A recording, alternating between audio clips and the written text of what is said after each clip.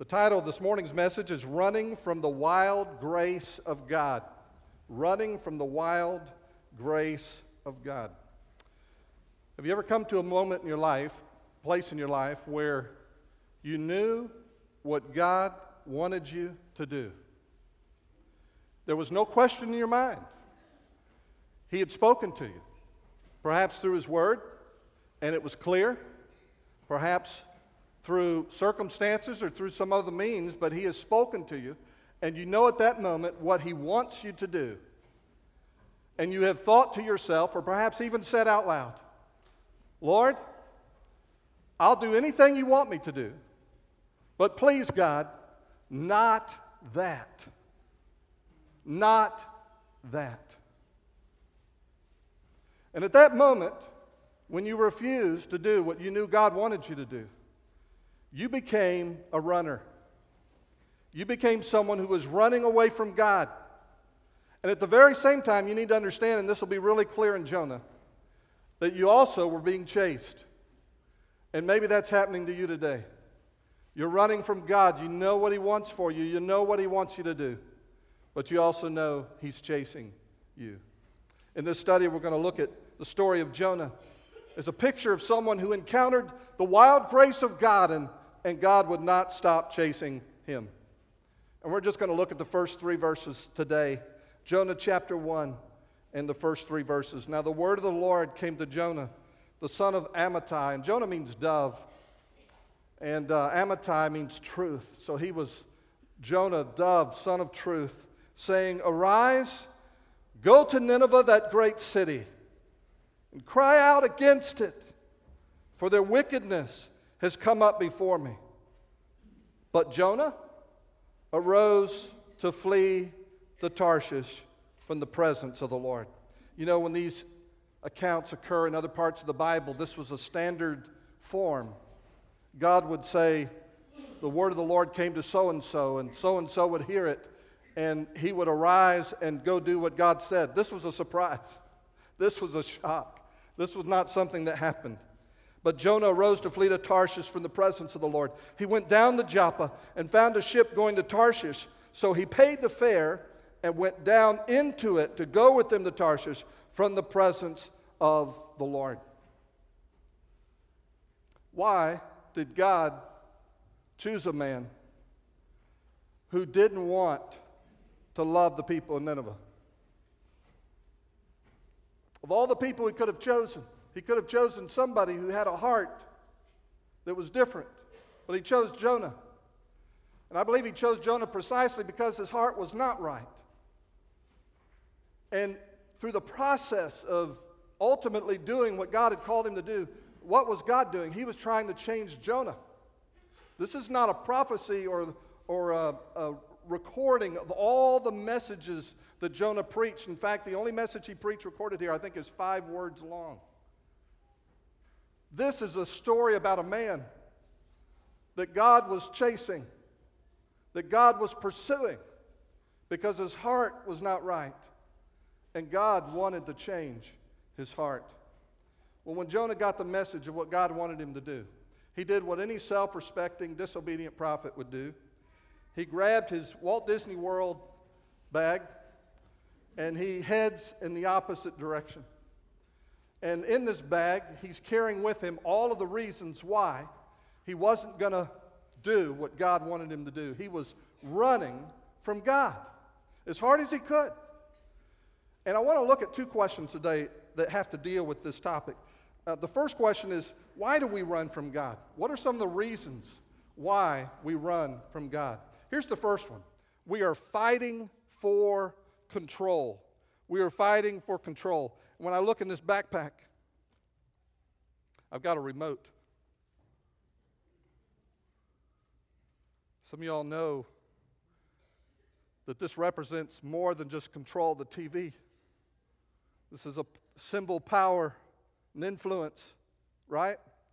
And so he was struggling with control. Who was going to be in charge in his life? Who was going to call the shots in his life? Who was going to make his decisions? No one was going to tell Jonah what to do at this moment. I don't think his parents, I don't think his friends, I don't think anyone close to him could have made a difference. Nothing they said is recorded because I'm not sure he even gave them a chance. I'm not going to be told what to do by anyone. And we all have internal boundaries, don't we?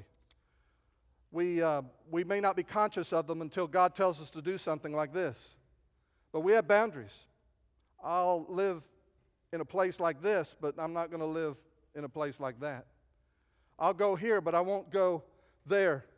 I'll do this, but I won't do that. I'll serve, but I won't serve that way. I'll serve the way that I'm comfortable serving. And the key issue at that moment is control. Who is going to be in charge? And Jonah needs to grow, doesn't he? You know, when a person becomes a Christian, like these new little ones that we saw baptized this morning, they're putting their trust in Christ. And because they've trusted Christ, their sins, all their sins, have been forgiven for eternity, right? Right. But is that where God stops? Is salvation just a ticket to heaven? No.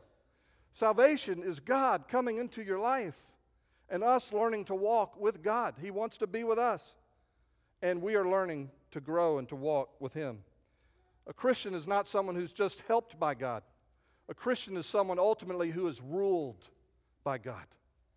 And there was a control issue in his life. He had another issue. He was addicted to comfort. I got this pillow here. And man, I was tired when I got up this morning. I could have used that pillow. Well, he was addicted to comfort. And we all have things that we think we can't live without. Things we can't do without. In Jonah's case, he had a comfortable living where he was. He was respected. And we'll see why in just a moment. He was well respected. He probably received praise and honor where he was. But he knew it wouldn't be that case in Nineveh. And so he was addicted to comfort. And this is the number one reason why some of us will not do what God is telling us to do. Because we can't let go of what's comfortable. There's a third reason why we run. We're weak in compassion. And I brought a big heart. And he had his heart with him, but he wasn't going to give his heart to the Ninevites. He wanted to keep his heart for himself. And he was going to choose who he was going to have compassion on. You notice in the text, it says that God said that Nineveh was a great city. And it was 550 miles away, just north of modern-day Mosul in Iraq. And the walls were 100 feet tall. It's like a 10-story building. It was 60 miles in circumference. It had 1,500 towers that were 200 feet tall each, twice as high as the walls. The width of the wall was wide enough, scholars say, for 3 chariots. That may have been exaggeration, but that's what they wrote in ancient times. 3 chariots wide. But more significantly, it was a city with approximately 2 million people in it. 2 million people. Now, why didn't it matter to Jonah?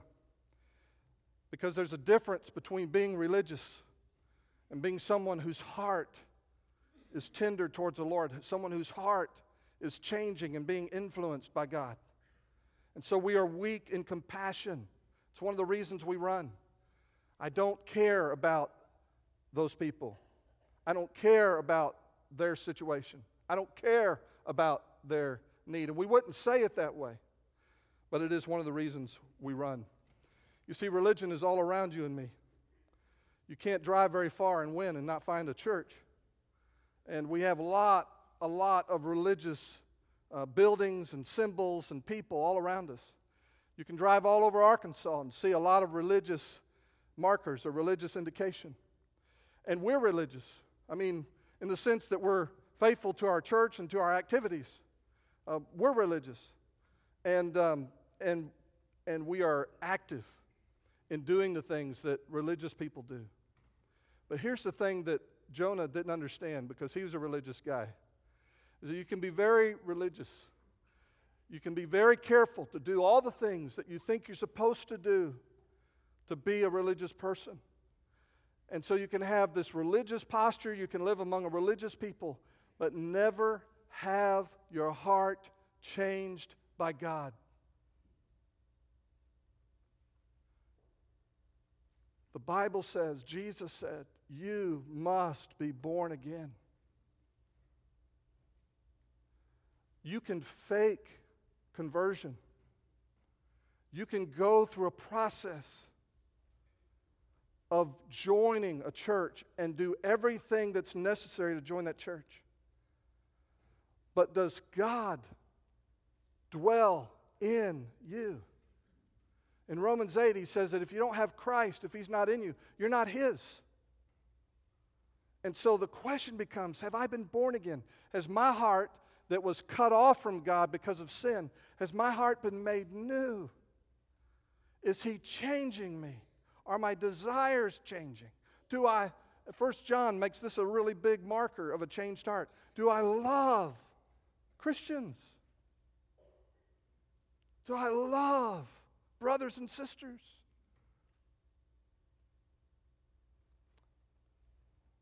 Most of us can remember when we first came to know Christ, when God changed our heart. When He changed our heart, one of the first things that changed was our attitude towards Christians. We wanted to be around them. If we met one, that was cool. We didn't know any difference between one church or another. It was just neat to meet another Christian. And we loved them. Because of what God was doing in your heart, you loved people who didn't know Christ. You wanted them to know Christ. No one said you need to go witness to your family. No one said you need to go witness to people next door. No one said you had to go do that. You naturally wanted to share the love of God with other people. And then over time, you got religious. But up to that point, He was changing your heart. And that process is a lifelong process, and it doesn't stop. It doesn't stop. God loves people. And what Jonah needed to understand is that God loved the Ninevites, and He loves the little ones in the preschool. He loves the children up in the children's wing. He loves the people across the street that have never been here before. He loves Arkansans. He loves Hindus across the ocean. He loves Muslims. He loves people in the Northwest. He loves people in Wyoming, Wyomans, whatever we call people from Wyoming. He loves them. And when we begin to understand that He wants us to love them too, it can cause us to run. There's a fourth reason why we run, is we're afraid of change. And I brought something to represent change here. I brought a bag of cassette tapes.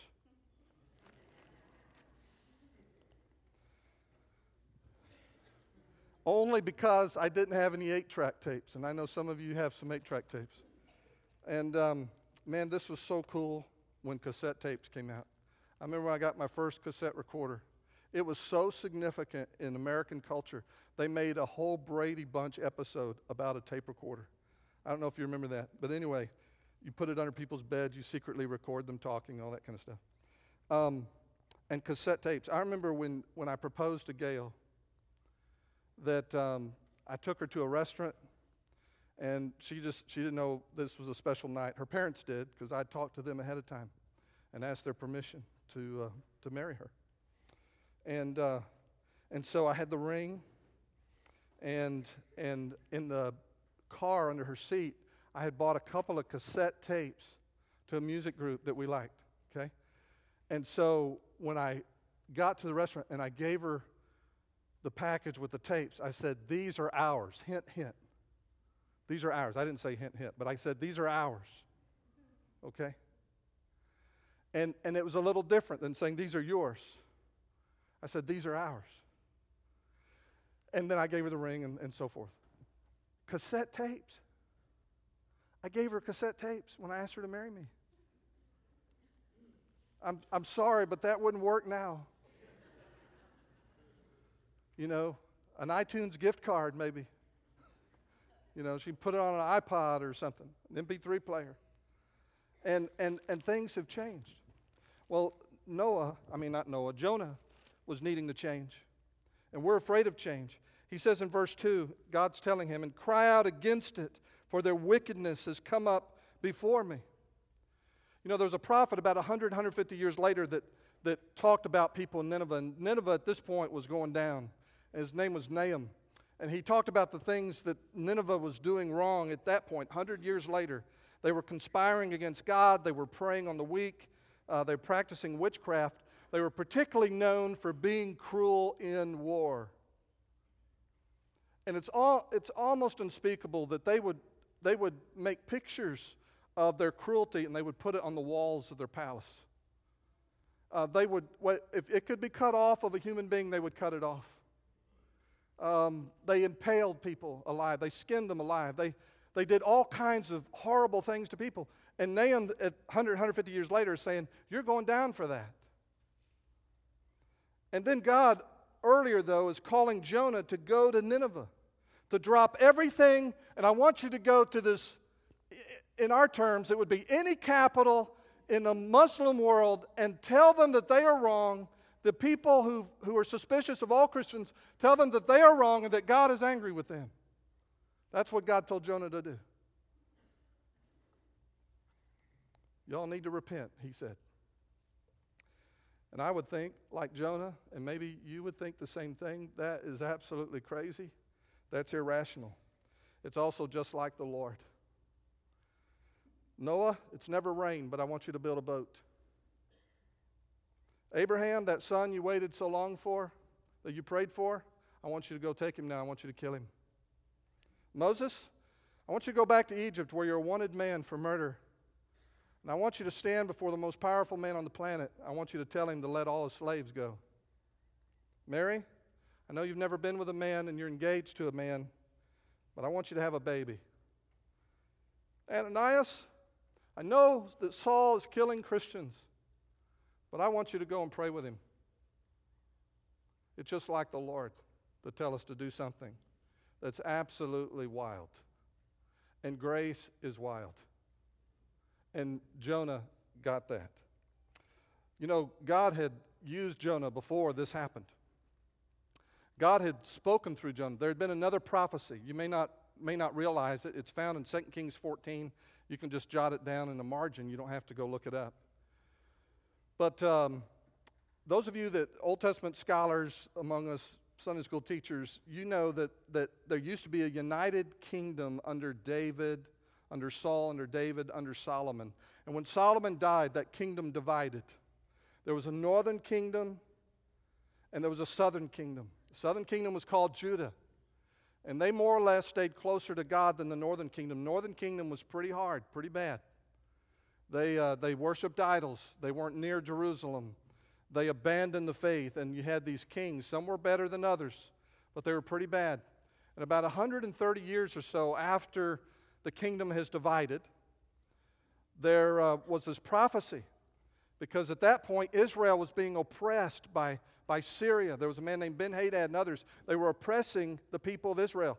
They were afflicted, the Bible says. They were unhappy. They were suffering, and these people were oppressing them. And God felt badly for them. Not because they were doing anything right.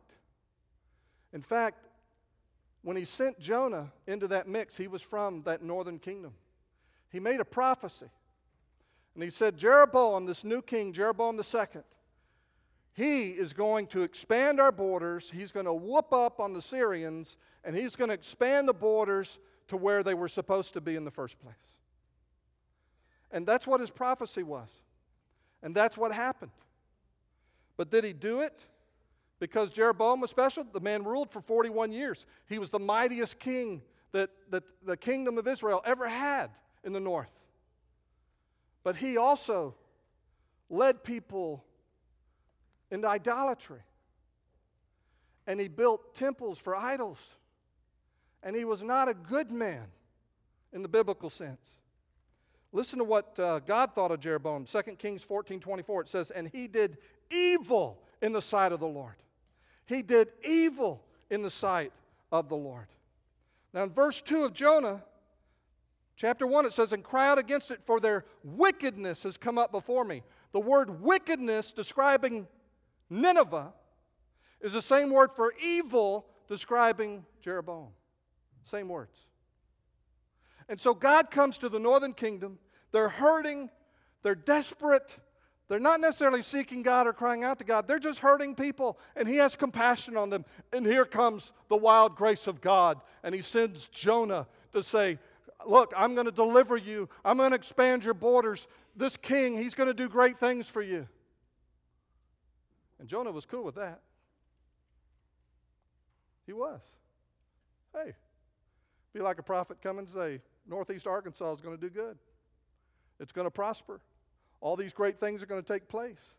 It's no longer going to be oppressed. And the prophet says, hey, I can go tell that in Jonesboro. I can do that. Then God says, what I had you do once before for Israel, now I want you to go do it in Nineveh. And He says, wait a minute. This is different.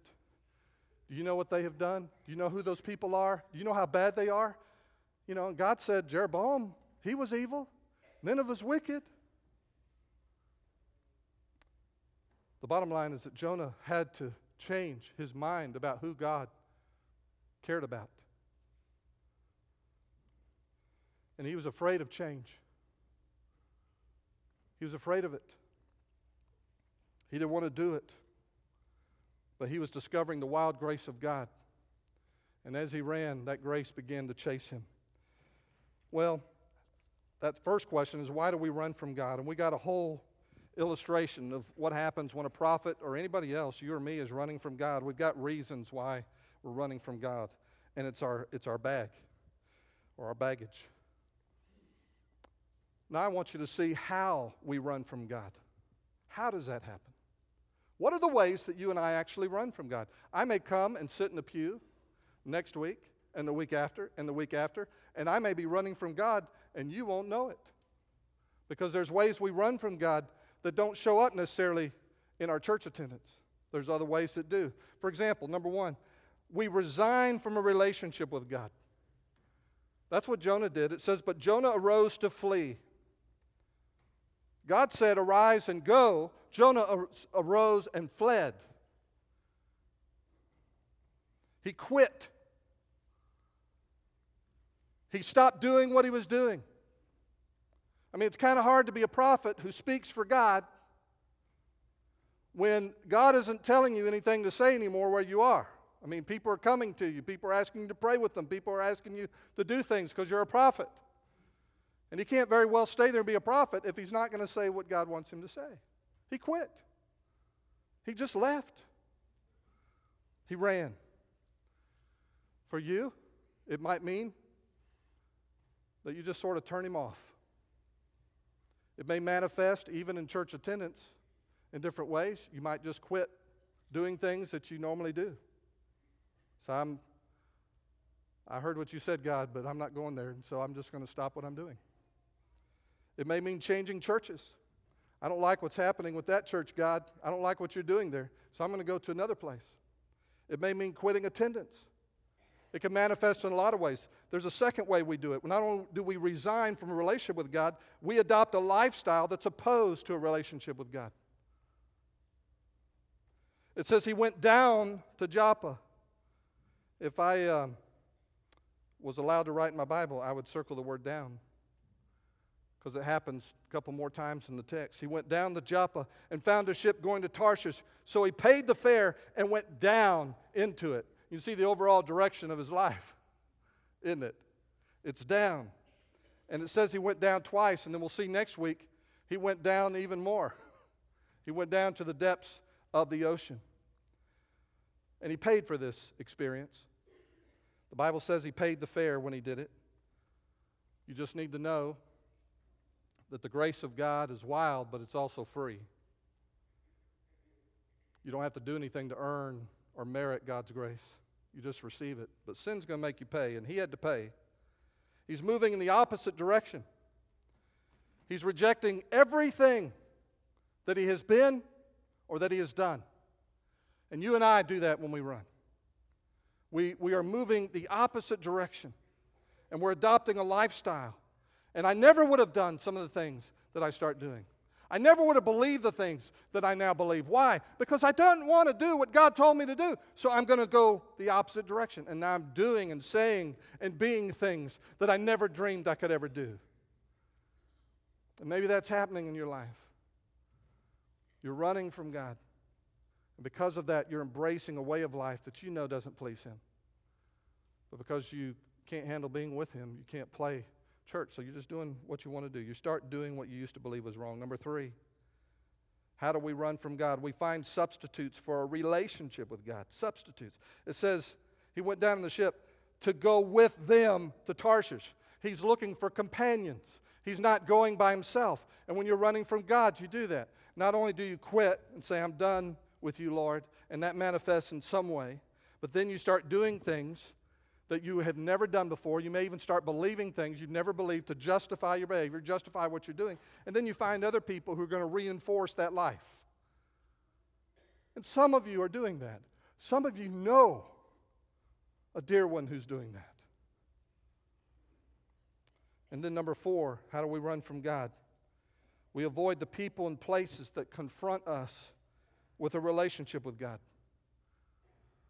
I mean, if Jonah had run into his family, if Jonah had run into his friends, if Jonah had run into anybody he knew at that moment, he would have looked away from them. If he saw them in the market, he would have turned around and walked the other way. He wouldn't have held their eyes. He wouldn't have looked them in the eye. And notice what it says in the text. But Jonah arose to flee to Tarshish, and then look what it says, from the presence of the Lord. Then it says it later again in the same text, to Tarshish from the presence of the Lord. Where was Tarshish? No one really knows for sure. Some people theorize that it was in Spain. All that we know for certain is that in Jonah's mind, Tarshish was as far away from what God wanted for his life as it could be. Tarshish. And why did he want to go to Tarshish, wherever it was? Because he didn't want to be in the presence of God. He didn't want to deal with God as He is. And so he was running from that. And you say, well, that's kind of foolish. You can't run from God. No, you can't. And Jonah knew that. Later on, next week, we'll see in verse 9, he says to the sailors, he says, I am a Hebrew, and I fear the Lord, the God of heaven, who made the sea and the dry land. He knows there's no place he can go where God is not. There's no atom, there's no space, there's no point in the entire universe where you can go where God is not. So why does it say this prophet who knew better was running from the presence of the Lord? Well, the key is in the word presence. And I really wish the translators throughout the Old Testament would deal with this word in terms of what it means, because it means literally, he fled before the face of God. And in the Old Testament, if you were before the face of God or face to face with God, you were in His presence. It was not spatial. It was not you here and God there. It was a relationship. It was relational.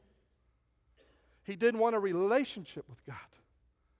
And so he wasn't moving from where God lived. It's not that God lived in Israel or God lived in Nineveh. He was trying to get away from the face of God, from the presence of God, from the relationship with God. And when you and I are running from the relationship with God, I don't want to be around people who have a relationship with Him. I don't want to see you. I don't want to be around you. And I'm going to go as far as I can to make sure that doesn't happen. And so we avoid the people, we avoid the places. And that individual is going to avoid you. They're not going to look at you. They're not going to talk to you. But listen, it's not about you. It's not about you. It's not about you. It's about their relationship to the Lord. They're running. So what's the bottom line? Well, if I'm the prophet, or you and me, and I'm running from God, I've got all these reasons to run from what God wants for me or what He wants for my life. You know what I got to do? I got to lose my baggage. I've got to get rid of it. I've got to begin to deal with God on His terms. I can't get God to be what I want Him to be. So the bottom line is this: the running stops when you come to God as He is. The running stops when you come to God as He is. And that's what Jonah's ultimately going to have to do for the running to stop. You see, Jonah is blatantly sinning, rejecting, and running from God. He's open about it. And he doesn't want anything to do with Nineveh. He doesn't mind working with the nice people in Israel. But he doesn't want anything to do with those bad people. That's one of the problems we have in churches in Arkansas, is we don't mind talking to nice sinners. But it's hard for us to deal with bad sinners. I'm just telling you right now, all the nice sinners have been got. All that's left are bad sinners. And God has called us to reach him. And Jonah, he didn't want anything to do with that. He was running from God. He was blatant about his sin. But you know what? God was equally blatant about grace. God was ready and chasing Jonah and was ready to pour out his grace on him. Just the same kind of wild grace he poured out on Israel, the same kind of wild grace he wanted to pour out on Nineveh, he wanted to pour out on Jonah, and he wants to pour it out on you. If you're running this morning from God, he has grace for you. The very nature of grace, and it's the very heart of the gospel that we preach, the very nature of grace is that you and I don't deserve it. It's not something that I earn. It's not something I merit because I'm good enough.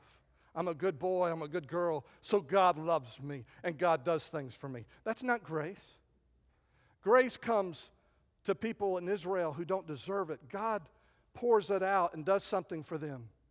And sometimes it's only the goodness of God that gets some people's attention.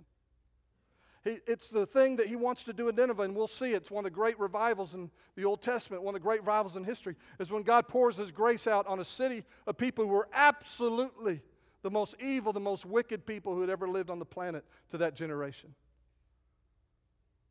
Did they do anything to deserve God's grace? No. And Jonah, man, he's running. And as we'll see next week, he gets caught. And because God is chasing him. And I want you to know that God is pursuing you. He's not giving up on you. I don't care what you've done. I don't care what you think of yourself even. What you need to know is that God has been pursuing you. God loves you. God sent his son Jesus to die for you on the cross for your sins. Everything you think keeps you from God, Jesus died to take it out of the way. And the Bible says that whosoever believes in him shall not perish but have everlasting life. Nineveh was going to be destroyed in 40 days from the time that Jonah began preaching. The clock started. 40 days. And on all of us, all of our lives, there's a clock that's ticking. But the message, the gospel, is being shared in our generation, in our time. It's a message that you can be forgiven, you can be rescued, you can be saved, you can escape the judgment that's coming. You can be forgiven. The wild, wild grace of God. Are you ready to trust him? In just a moment, we're going to stand and sing, and there'll be pastors standing at each aisle. We are here to encourage you. We are here to pray with you. We have Bibles. We will share Scripture with you. You can read for yourself how a person goes from their state where they are without God and not forgiven to a place where they are forgiven and God is living in their life. And we'll share that Scripture with you. You can read it for yourself. If you came with someone, they will only be excited that you are doing this and that God is working in your life. And so when we stand and sing, I'm going to ask you to publicly and without hesitation to come and take one of these pastors by the hand and tell them, I want to know God. I want to be saved. I want to know the forgiveness for my sins. And I want that new heart that the preacher talked about. And then, brother or sister, are you running? You know, Jonah was a religious guy on the run. Are you running? Are you running? Are you hiding? Are there people sitting here that you won't look them in the eye? You can barely talk to them. You can't stand to be in the same room with them. And you think in your mind it's about that person. It's not about them. It's about your relationship to the Lord. Are you running? May God have mercy. May God have mercy. Pray with me. Father, thank you, Lord, for putting in your word the story of a man named Jonah. And we see so much of ourselves in him. A sinner on the run who needs grace. Grace he didn't deserve, a grace we don't deserve. And this morning, our desire is that dear ones here who need to know forgiveness and grace would find it. Holy Spirit, we welcome you here. We ask you to stir and move in our hearts. We ask it in Christ's name.